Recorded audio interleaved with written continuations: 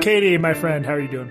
Pretty good, Jesse, although I'm really tired today. Why's that? Well, I did my annual exercise yesterday. Oh, so this is the Katie Herzog method where you exercise once a year? Right. So it's this CrossFit program that I do where I put a leash on the dog and then the dog hauls me up a hill. Wow. The dog's the one doing the CrossFit. This is a very small dog, we should add. Oh, well, he's like 50 pounds now. Oh, is he? Yeah, he's getting pretty big. But it's really exhausting for him. I mean, I'm like 3 times as much as he is, and he just has to haul me up a hill.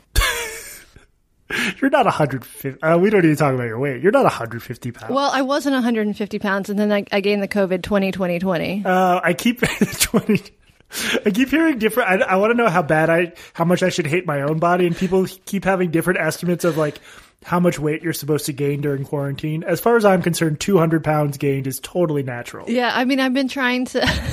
I think you're right about that, but I've been trying to decide between calling my new weight gain the COVID-19 or the 2020, and I think I'm going to settle on the 2020 until I get to the 2020-25. Yeah, I'm recording this from the bathtub I'm stuck in.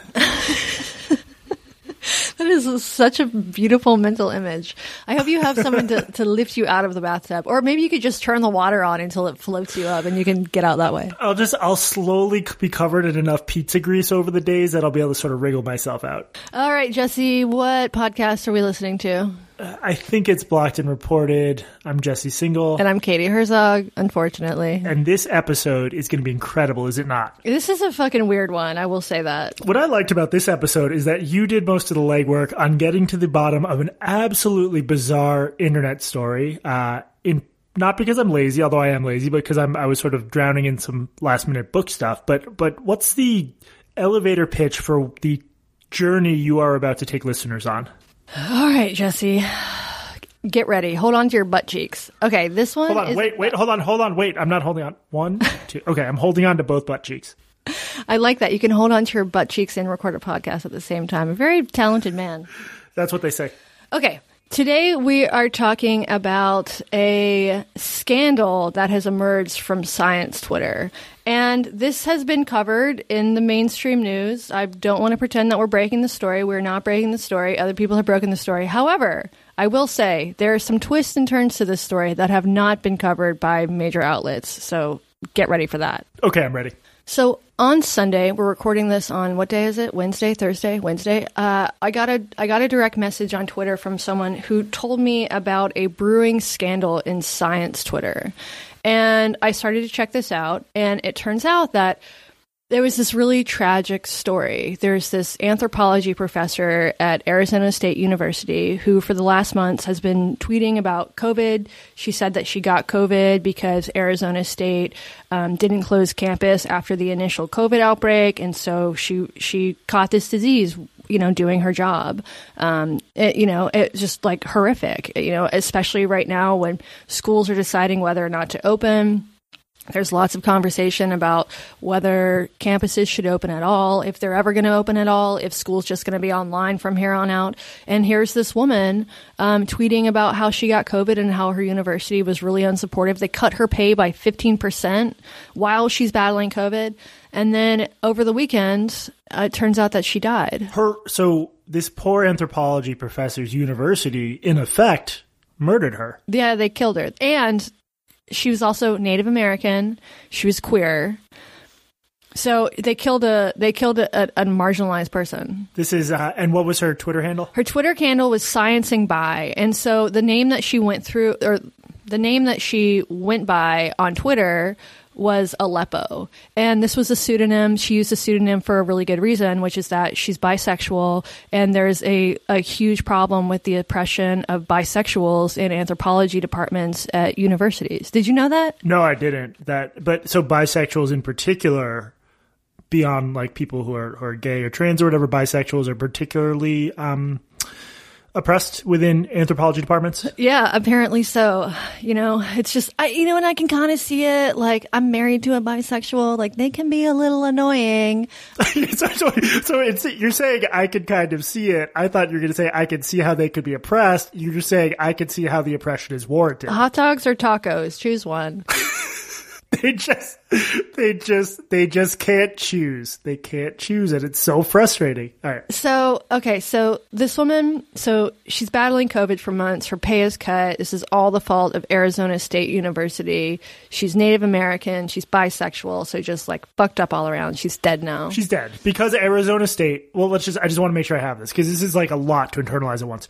Arizona State University murdered a bisexual Indigenous anthropology professor out of some sort of greed. They cut her pay. I can't remember if you mentioned this because my memory's shit right now. They forced her to stay on campus well into April when we knew Yes. Oh, this is like the ASU administrator should be sent to the Netherlands to appear before the Hague. I mean, absolutely. Or they should just be forced to live in Phoenix or wherever Arizona State University is. They go to the Hague for their trial and then they're sentenced to return to Arizona in the summer. Okay, so we found out that Sciencing Bi died because her friend Beth Ann McLaughlin, or maybe it's McLaughlin, I'm not sure. I'm going to call her Beth Ann McLaughlin, professor or former professor at Vanderbilt, had really made a name for herself because she started this organization called Me Too STEM. And Me Too STEM did some really important work. Like they helped women in the sciences, particularly in academia, pursue harassment claims. They helped them file for FOIAs when they needed to get information for their claims. And most importantly, they got the hotness rating taken off of the website rateyourprofessor.com. They would rate professors with like a number of chili peppers, right? Yeah. And Beth Ann McLaughlin called them out for this, and they stopped it. Just like it only took like Beth Ann like a day to get them to take off this like really horrific sexist. Although I will say like you could rate men and women, but still sexist rating system taken off of their very important website. Wait. So if I go back to college, how am I supposed to know which professors to take classes? Jesse, no one is going to let you back into college. Don't worry about it. not after what happened last time. Okay, so I was reading up on this woman just to do a little bit of legwork, and the chili pepper thing is whatever. Maybe not the biggest deal in the world. My sense was like she was seen as a figure. If you were sort of a young academic and you experienced sexual harassment, you could reach out to her and she would try to help you. There was like at least a segment of this stuff that seemed to be responding to a problem in some corners of male-dominated academia. Is that fair to say? Yeah, that's fair to say. And so, like, Sciencing Bi, her friend who died, so, like, Sciencing Bi had, she said at one point that she'd been assaulted by a Harvard anthropology professor who did just last month, or 2 months ago, got suspended from the university pending investigation of various claims, not just claims from Sciencing Bi, but she had talked to other survivors of this professor's harassment. Like a warrior for justice. Well, so here's what happened. After she died over the weekend from COVID, Beth Ann McLaughlin announced this, and she said she was going to have a Zoom wake for this woman. And, just to like pour one out, to like get this community together and like memorialize their friend who had died from COVID. She has this Zoom memorial, and it was really strange because only like 4 people were there. And it turns out that Beth Ann was the only one who'd actually met Sciencing Bi in person. Apparently, like they might have been romantically involved. Like at one point on Twitter, she said that she was looking at Sciencing Bi's side of the bed. So I assume that they shared a bed together. Wait, Beth Ann said that about Sciencing Bi, the Indigenous professor, that she was looking at her side of the bed. Okay, so they were lovers. It sounded like pretty intimate, right? Or sisters. Yes, or cousins. Who knows? And then over the years, like Sciencing Bi had been really supportive of Beth Ann, and she has sort of a caustic persona on Twitter. And she and Sciencing Bi would sort of get into these little tiffs on Twitter where Sciencing Bi would say something about Beth Ann's detractors, and Beth Ann would say, please just drop it. And Sciencing Bi would be like, no, I'm not going to drop it. Okay, right. So she holds this memorial for her friend. Only a couple people show up. And at that point, she reveals to the other people in this Zoom, this memorial, that sciencing by this woman who none of them had ever spoken to, who they only knew through DMs and through Twitter, had left some things in her will for the people who happen to be at the memorial service. Wait, so that's a weird coincidence that the people who happen to show up to the Zoom memorial, and as an aside, that's everyone's nightmare, is you die and then only 4 people show up for your Zoom wake. That sucks. That's actually my dream, but other people would consider that. You could pull that off. I could definitely pull that off. The people who happen to have shown up to her Zoom memorial, almost like in some sort of mystery movie. It's like, ooh, there was a will. You all get a piece of what she had, right? Yeah. And this started to start at least a couple of the people who were at the Zoom memorial, and there were only a couple people at the Zoom memorial. So one of the people at the memorial, an academic, I believe she was in Maine or Minnesota or some state that starts with an M, she started to get a little suspicious, right? Like, where were all of Sciencing By's friends? Where was her family? Where were her students? Where were her colleagues? Why was this Zoom just like a handful of, not even a handful, like a fingerful of people she knew on Twitter and who'd never spoken to her? So she started looking into this. And it turns out that there were no COVID faculty deaths at Arizona State. And in fact, Arizona State had closed in March after spring break and had moved all their classes online. So she started to get a little suspicious. And so she did a little digging, and it turned out that the only person in science Twitter who had actually met Sciencing By was Beth Ann McLaughlin. Oh, wow. And Beth Ann, who had some sort of close in-person relationship with her, and Beth Ann and Science By would sort of support each other during Twitter fights. Right, exactly. Meanwhile, Sciencing By has died. Her Twitter account, post-death, mysteriously gets locked to private. So she came back to life just to lock her Twitter account? That's weird. It's weird. But, we don't know what happens in the afterlife. I mean, this is just as plausible as going to sit on a cloud with your goddaddy, I suppose. Can you imagine if you die and then you come back and all you're allowed to do is tweet? You're not allowed any other access? Nightmare. That's actual hell, Jesse. It's actual hell. Okay, so long story short, I'm just going to blow your mind right now. Are you ready? Mm-hmm. Sciencing By didn't exist. I mean, my first impulse is to say, why are you literally erasing the testimony of a dead, oppressed scholar? She's a bisexual in anthropology, a notoriously difficult position to be in, and Native American. And you're literally erasing her existence by saying she doesn't exist. I'm saying she doesn't exist. So over the past couple of days, more reporting has come out, and it turns out that Beth Ann McLaughlin, a former professor at Vanderbilt University, made this character up. And it also turns out that this is a series of alt accounts that she has had. So this has been covered, New York Times, BuzzFeed, lots of reporting on this, but there are some angles of the story that I think have been left out, which is what I really want to talk to you about today. So I know that she admitted to the Times that she had made up Science By. What's it, Sciencing By? I keep forgetting. Sciencing By. Sciencing while bisexual, I suppose. Yeah, Sciencing_by for people who want to look it up. We'll put it in the show notes too. It's been confirmed that she operated these other sock puppet accounts too? Yes, but we're going to get into that. Okay.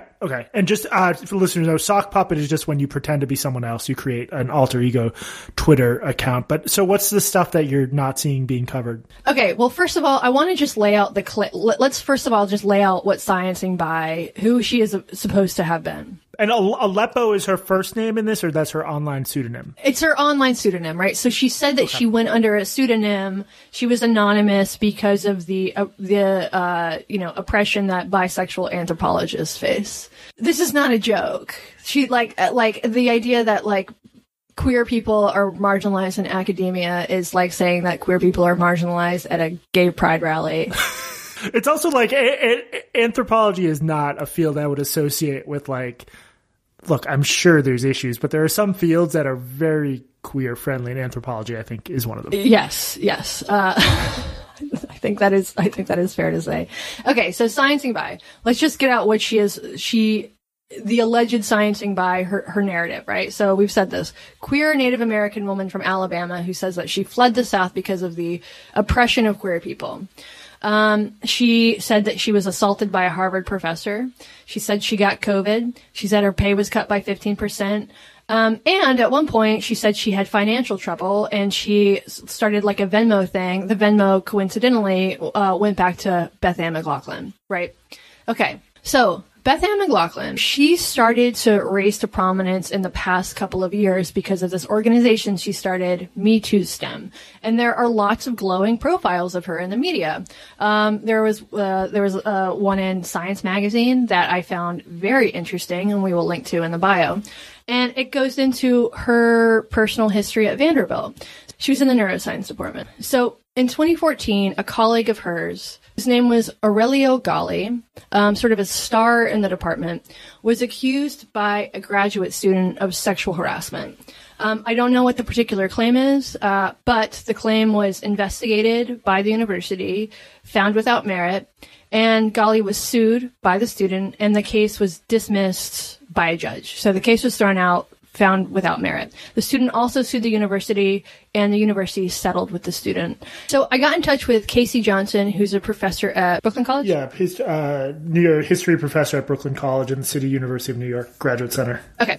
And who is an expert on sort of Title IX investigations. He's a very interesting follow. I recommend following him on Twitter.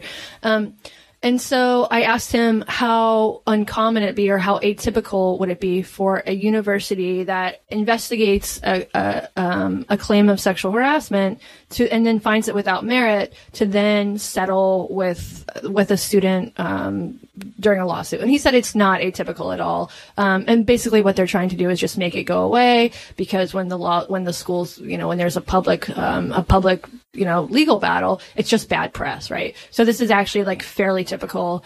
And it would take sort of extraordinary circumstances for a university to actually fight the suit, rather than just settle. And we don't know how much money that, the student got, or what the terms of the settlement were, but. So you're saying the student who accused the professor, she sued the university and she sued the professor both? Yes. And the suit against the professor was dismissed and the university settled. Okay. So this happens in 2014. He, soon after this, something like 9 months after this, gets a promotion.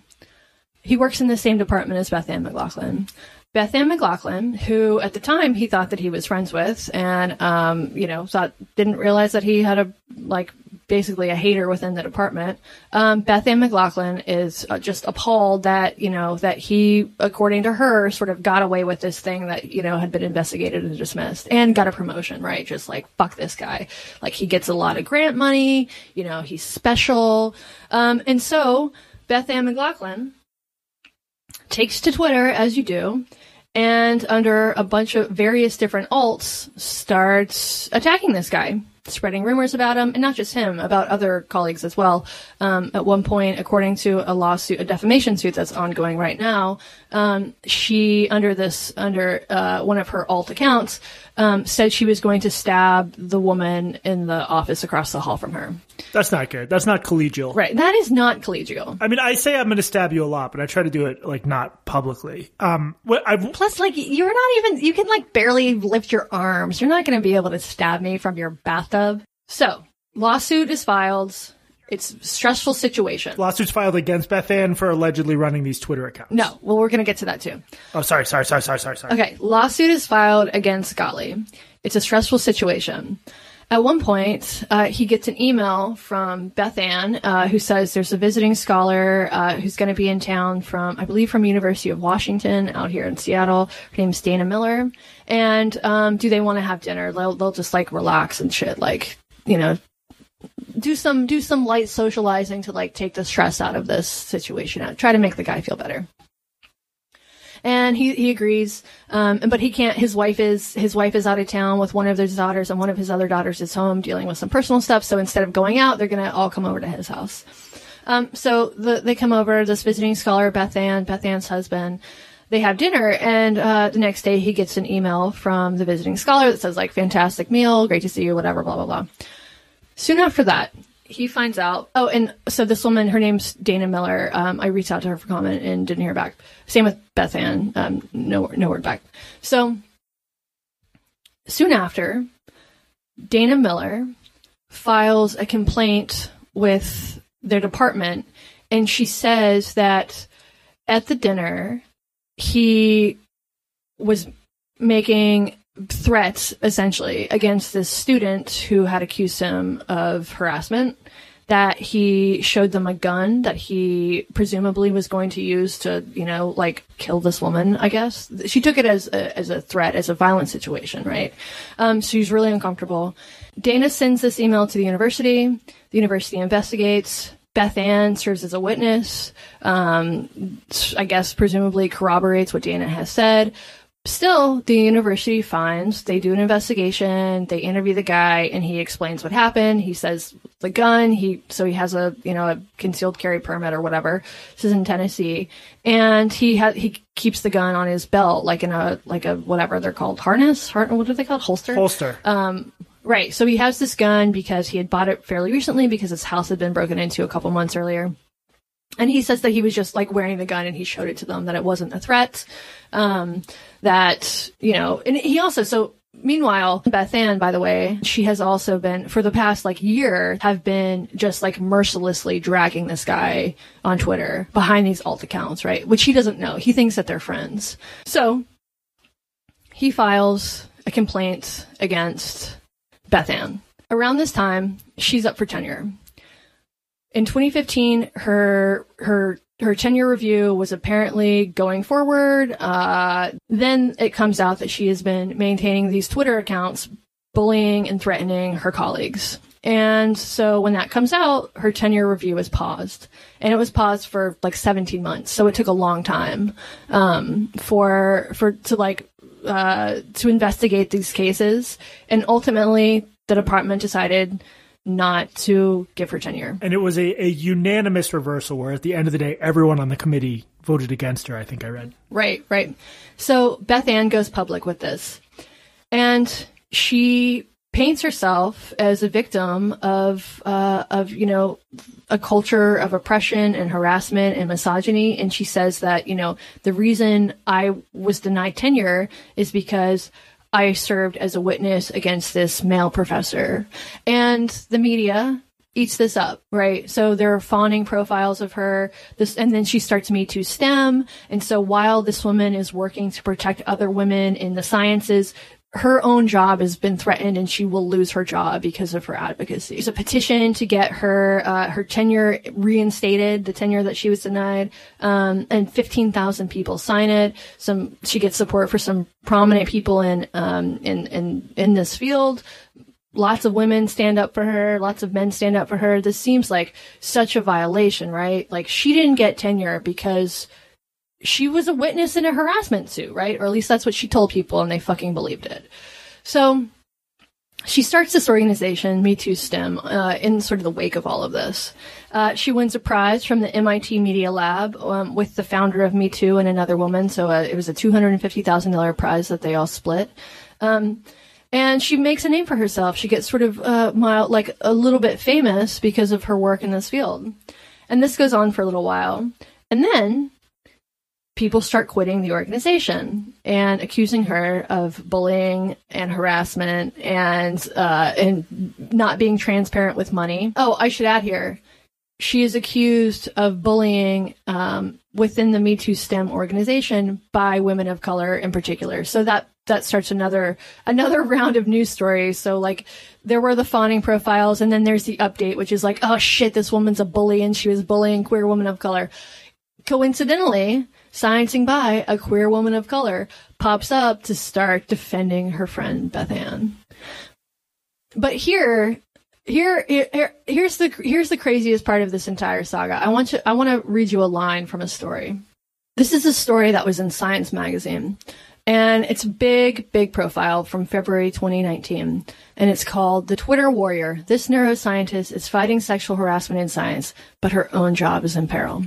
So this is in a section where it's talking about the support that she has. So Anita Hill, the famed Anita Hill, sent her an email, or she says she sent her an email sort of thanking her for speaking out. And other sort of prominent people have supported this woman. And then it reads, indeed, McLaughlin has made bitter enemies. Last fall, she says she was anonymously FedExed a box of feces. Someone sent her a box of shit? Jesus, that's awful. That's what she says. Shockingly, I don't know if I can believe it after all of this, Jesse. Do you think that that's something that an academic would do? Send another academic a box of feces? Or do you think it's more likely that a known liar said that someone FedExed her a box of feces? Does FedEx even ship feces? Do they have a policy about that? I'm going to call them. You'd have to disguise it as something else. Yeah. I'd be curious if she filed a police report, because that's the kind of thing where if someone is so unhinged they would do something like that, you should file a police report. But no, I mean, at this point you need to, unfortunately, this casts a shadow over her entire career, and that career has included lots of claims about a lot of people's misbehavior, right?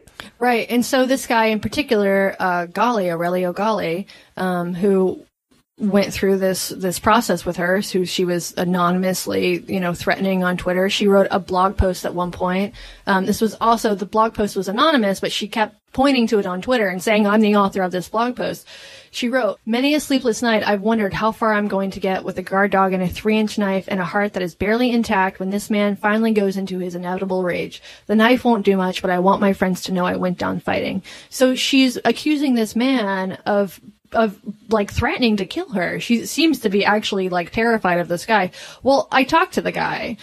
So he is suing her for defamation. This will she will settle, or this will go to a jury trial. It's been postponed because of COVID, but this has been at this point a 6-year-long process for him. He ended up leaving Vanderbilt. So he was a star scholar at Vanderbilt. Vanderbilt was offering him a distinguished faculty position, and he still left because it was too awful to be in the department with this woman. So he's now at the University of Alabama, where he had a lab. He had a floor of a building was his lab. He had 15 graduate students or workers or whatever under him. Now he has 4. And when I talked to him, most of our conversation was off the record, but I can say that it seems like his life has been absolutely just ruined by this woman. He denies all of the allegations. So she did. Sure, sorry, her name was the blog post saying that I'm afraid he's going to try to kill me was under her name. She just openly said that about him. It wasn't under her name, but it was published anonymously. But she would go on Twitter and say, "I wrote this blog post about this guy." Jesus, and there's no. Okay, so the one fuzzy part we have is there was this other student who accused him of sexual harassment. The university did investigate and threw it out. Right, and and her lawsuit was dismissed by a judge. So obviously, we don't actually know what happened. He seemed sort of mystified and incredulous that this student sued him or thought his behavior was untoward or whatever. And we don't know what happened for sure. And this also happened pre-Me Too, so it's also possible that the university would cover something like this up in a way that they might not now post Me Too. But this was investigated and it was dismissed both by the university and by a court. So I think that's as good as it gets from his perspective, at least. And the student seems to have disappeared. I don't know what happened to her. I was just going to say the low-key craziest part of that Science article, let me just read this real quick because it shows, I don't know, it seems to reveal something about Beth Ann's character. And you can also see how slanted the coverage was. But her in-your-face delivery unnerved some establishment supporters. The Society for Neuroscience gave her an award for, quote, significantly promoting, unquote, women at its annual meeting in San Diego in November 2018 and invited her to speak to a virtual conference last month. But after McLaughlin pre-recorded her comments, she received a letter from a lawyer at that society disinviting her. Quote, some of the content in your presentation may be defamatory and could expose the society to potential legal liability. So she's given an award, and all she has to do is write like an address, a nice thank you for this award. The fight continues, blah blah blah.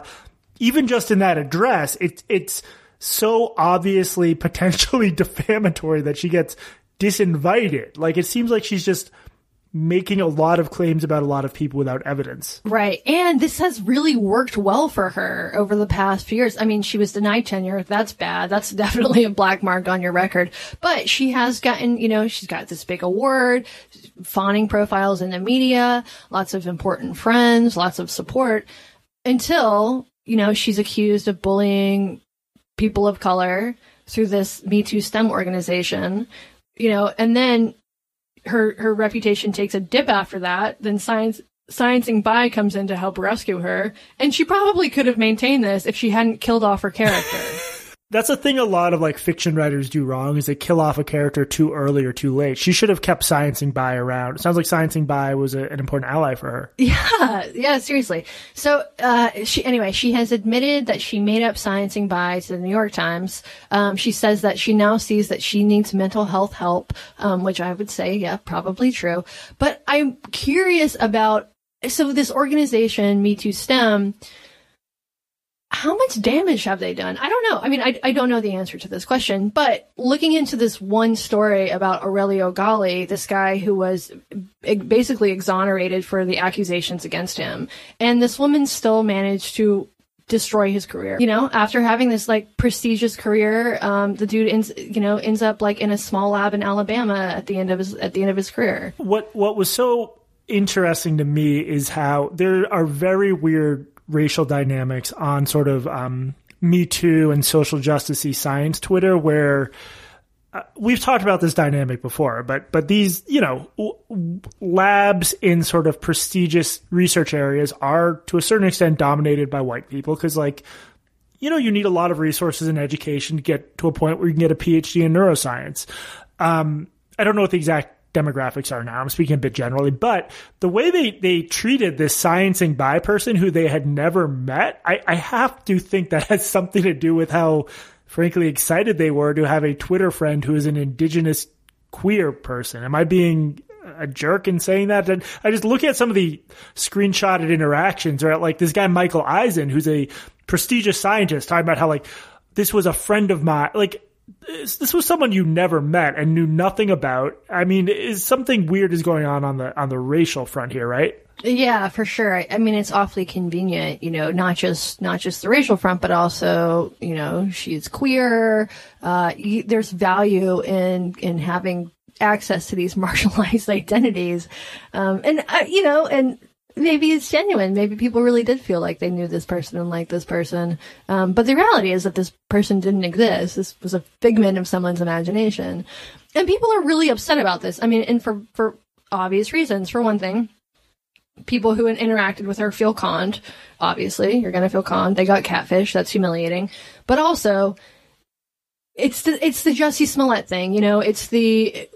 When you have sort of a hoax like this, it makes people cast doubt on all of the other stories, including me. I just did it. I cast doubt on everything that Beth Ann has been involved with because she seems like a liar, which is bad for the actual victims of sexual harassment and assault and everything else. And it's also true that there are very legitimate arguments about what should happen with colleges, what should happen with essential workers, should people be going back to school, should people be going back to work. And she just made up a COVID death. It's just incredibly fucked up. The other thing that gets me is like, we've talked about false rumors on this podcast. I've talked about how like I've had people go after me because they didn't like my work. But in this case, a lot of the facts she offered up, including about ASU forcing her to teach, cutting her pay, even just being a scholar within a particular department with those characteristics, a lot of it was fact checkable. And people just sort of seem to spread these rumors about ASU. I mean, Arizona State University will be fine. I'm not that worried about them, but like that would be a really big deal, wouldn't it? If they were forcing faculty to teach in person into April while cutting their pay, that would be horrific. And the lack of any sort of skepticism really bothers me because, like, spreading false rumors about people in institutions is corrosive. Have you heard the term Munchausen's by internet? Yes. So Munchausen by proxy is basically when, like, a mom I think becomes convinced her child has some sort of disease. Is it always a mom? Sorry, that's mean. It's often a mom. I think it could be a dad too. It's just in our misogynistic society, it is true that women are often charged with that sort of caregiving. So Munchausen by proxy involves like a parent basically coming to believe their child is sick and often exposing them to unnecessary treatment because of some psychological issue on the part of the parent. Munchausen by internet is a not studied in the same way, but it's an anecdotal thing that I think you and I both think is absolutely true because we've swam around in the worst parts of the internet where people say, or maybe in some cases come to believe they have certain mental disorders or other forms of hardship because it gets them attention and validation. And this is clearly an example of that. Like this Beth Ann woman was able to create a quote unquote oppressed personality on Twitter and use that to get attention and acclaim for the character, but also able to sort of leverage that oppressed identity to benefit the real life Beth Ann, what shall I say, McLaughlin. So it's really twisted. Yeah, it's incredibly twisted. I mean, I don't think that Munchausen's by internet is in the DSM yet.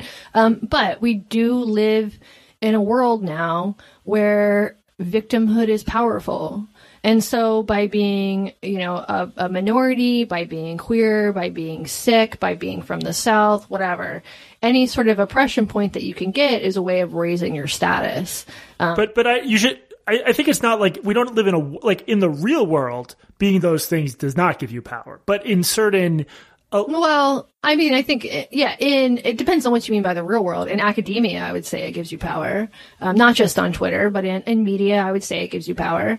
And these other sort of, hyper online, hyper ideological, woke industries. Like, so when I was going through, this is just a dumb aside, but as I was like digging into the story, I was contacting all of these people in science Twitter.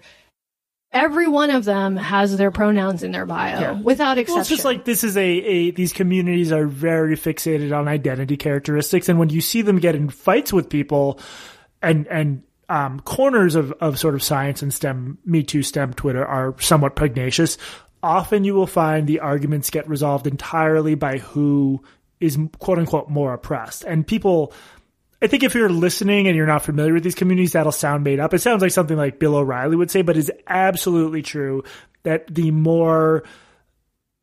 it's weird to even use the term oppression points because sometimes the person who has a quote unquote oppressed identity comes from a wealthy family and has tenure at an elite institution. The concept of who's really oppressed is so messed up, but and I think the Time story, this guy, Michael Eisen, who's one of the few people, I think he delivered the eulogy at the Zoom funeral or whatever, oh my God. memorial. Can you imagine delivering a eulogy for someone who didn't exist? He's quoted in the Time story as saying, like, look, this is bad, but like obviously Twitter has made it much easier for marginalized people to speak out. And I'm sure there's some senses in which that is true. The fact of the matter is that you often do not know who is and isn't marginalized in some real world sense. Like Twitter has made it way easier for marginalized people who don't exist to speak out. Right. And also the fact of the matter is actual marginalized people are not, for the most part, on Twitter arguing about social justice with Michael Eisen. That's what strikes me as a little frustrating and lazy about this. It's like, if you want to be a white person LARPing as someone who has any connection to oppression, you can go on these Twitter communities where everyone has some characteristic that marks them as oppressed in this dumb dichotomy where you're either oppressed or oppressor. But so this quote just got to me because it's like, well, okay, you say Twitter is good for marginalized people, but you just literally developed an entire friendship with someone who not only isn't marginalized, but doesn't exist. And then you gave a eulogy at their fake memorial service. Shouldn't that tell you something about the way these identity characteristics are weaponized? Giving a eulogy at a fake memorial. That is definitely one to put on your CV. I like the idea that I wish we could see the memorial he gave, because I bet some of the lines are like, sometimes I felt like I didn't even really know Aleppo. Aleppo, it pains me to think that Aleppo no longer exists. If Beth Ann had just let the character fade away, some people disappear from Twitter. It's no big deal. She probably could have continue to run this grift. And I do think it was a grift. I mean, collecting money from, on behalf of this queer Native American anthropology professor. She apparently used Sciencing By to sort of ask other people to help support Beth Ann in her attempt to get tenure. It's crazy. Well, I mean, the most crazy thing is the sexual assault accusation. I mean, that's just, she's going to get the shit suit out of her for that, as she should. She made up a fake person, and then that fake person accused someone of rape. I mean, a real person who is really in deep shit of rape. Yes. That is so insane. And I'm sorry. I hope she gets sued like crazy for that. That is completely unacceptable. As you pointed out, it makes it harder for like actual victims to get anything done.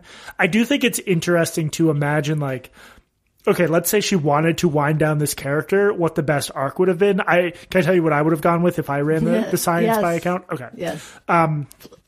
You have the Sciencing By account say that there's too much oppression in the anthropology department at ASU. So she could be like, I'm going to go teach at this university in Africa, where I'm not going to have fieldwork. Yes, fieldwork. I'm going to be based at an African university, and the gender norms and attitudes towards sexuality aren't as rigid as they are in the Puritan USA. And I'm going to just work there. I'm not going to have internet access, so I'm not going to be online as much, but thank you so much for your support. And then, like you said, the character sort of fades out. We get a satisfying arc where it's sort of sad that Sciencing By has to move to Africa, but we know she'll be more welcome there, and everybody wins.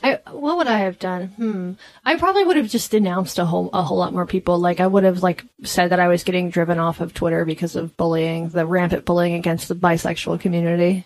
That is 100% right. If you say I can't handle the harassment anymore, and then you set your account to private and never tweet again, everyone will remember you as the person who was driven off harassed by off of Twitter. Yeah, exactly. I don't know how much detail to go in. There's a crazy story from young adult Twitter years ago that I think you're aware of that bears certain similarities to this one, right? Yes, please go into some detail. This one is also fascinating.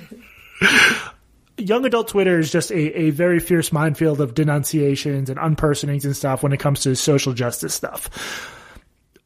There's a situation where someone is alleged to have been bullied into taking her own life, which is the most horrible thing ever.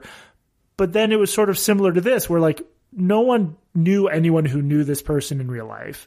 Their entire existence was a Twitter persona. And none of this means it's impossible it happened, but there were multiple people in back channels being like, it doesn't seem like this person quite exists. And the problem is a few people, it was determined that 3 or 4 people, or maybe 2 or 3, were responsible for bullying this person to death. And then they were denounced within the community. But then if you looked at their tweets toward this person, they were just sort of fleeting disagreements, nothing that could possibly be seen as justifying the claim that they bullied someone to death, which is a horrible accusation. So I'm nervous to even say the person's name, and I'm not going to, because it's such to even, suggest that someone would create a Twitter persona and then have fake a suicide. I guess that's the impact Sciencing By had on me, is Sciencing By gave me the courage to mention this other incident that maybe I'll look into more, that seems to be similar. But people will go to crazy lengths to get attention online and to go after their online enemies. You can't overstate that. I might start doing this. This seems like a really good way to rehab someone's Twitter reputation. So if you start to see I don't know, maybe I'll go with Black, maybe I'll go with Latinx, a Latinx transgender one-legged orphan defending me on Twitter, it's totally real, and don't question it. That's so bad. Well, that is so bad, Katie. Why don't you have me run the sock puppet account, so at least there's plausible deniability? Yeah, you can run. You'll run my sock puppet, and I'll run your sock puppet. That would be so fun. We should just have Blocked and Reported as a podcast create 150 viciously active sock puppet accounts just dedicated to like harassing our enemies and defending us in really over the top ways. Or they could harass us and then we will be victims and our reply guys will go battle out with them. So there are some known instances where people will literally make up that's happened. People will create other accounts and then harass themselves to get attention. No one. Oh yeah. No one knows how weird the internet is. And so many, like, whenever I have trouble explaining this to people, it's just like,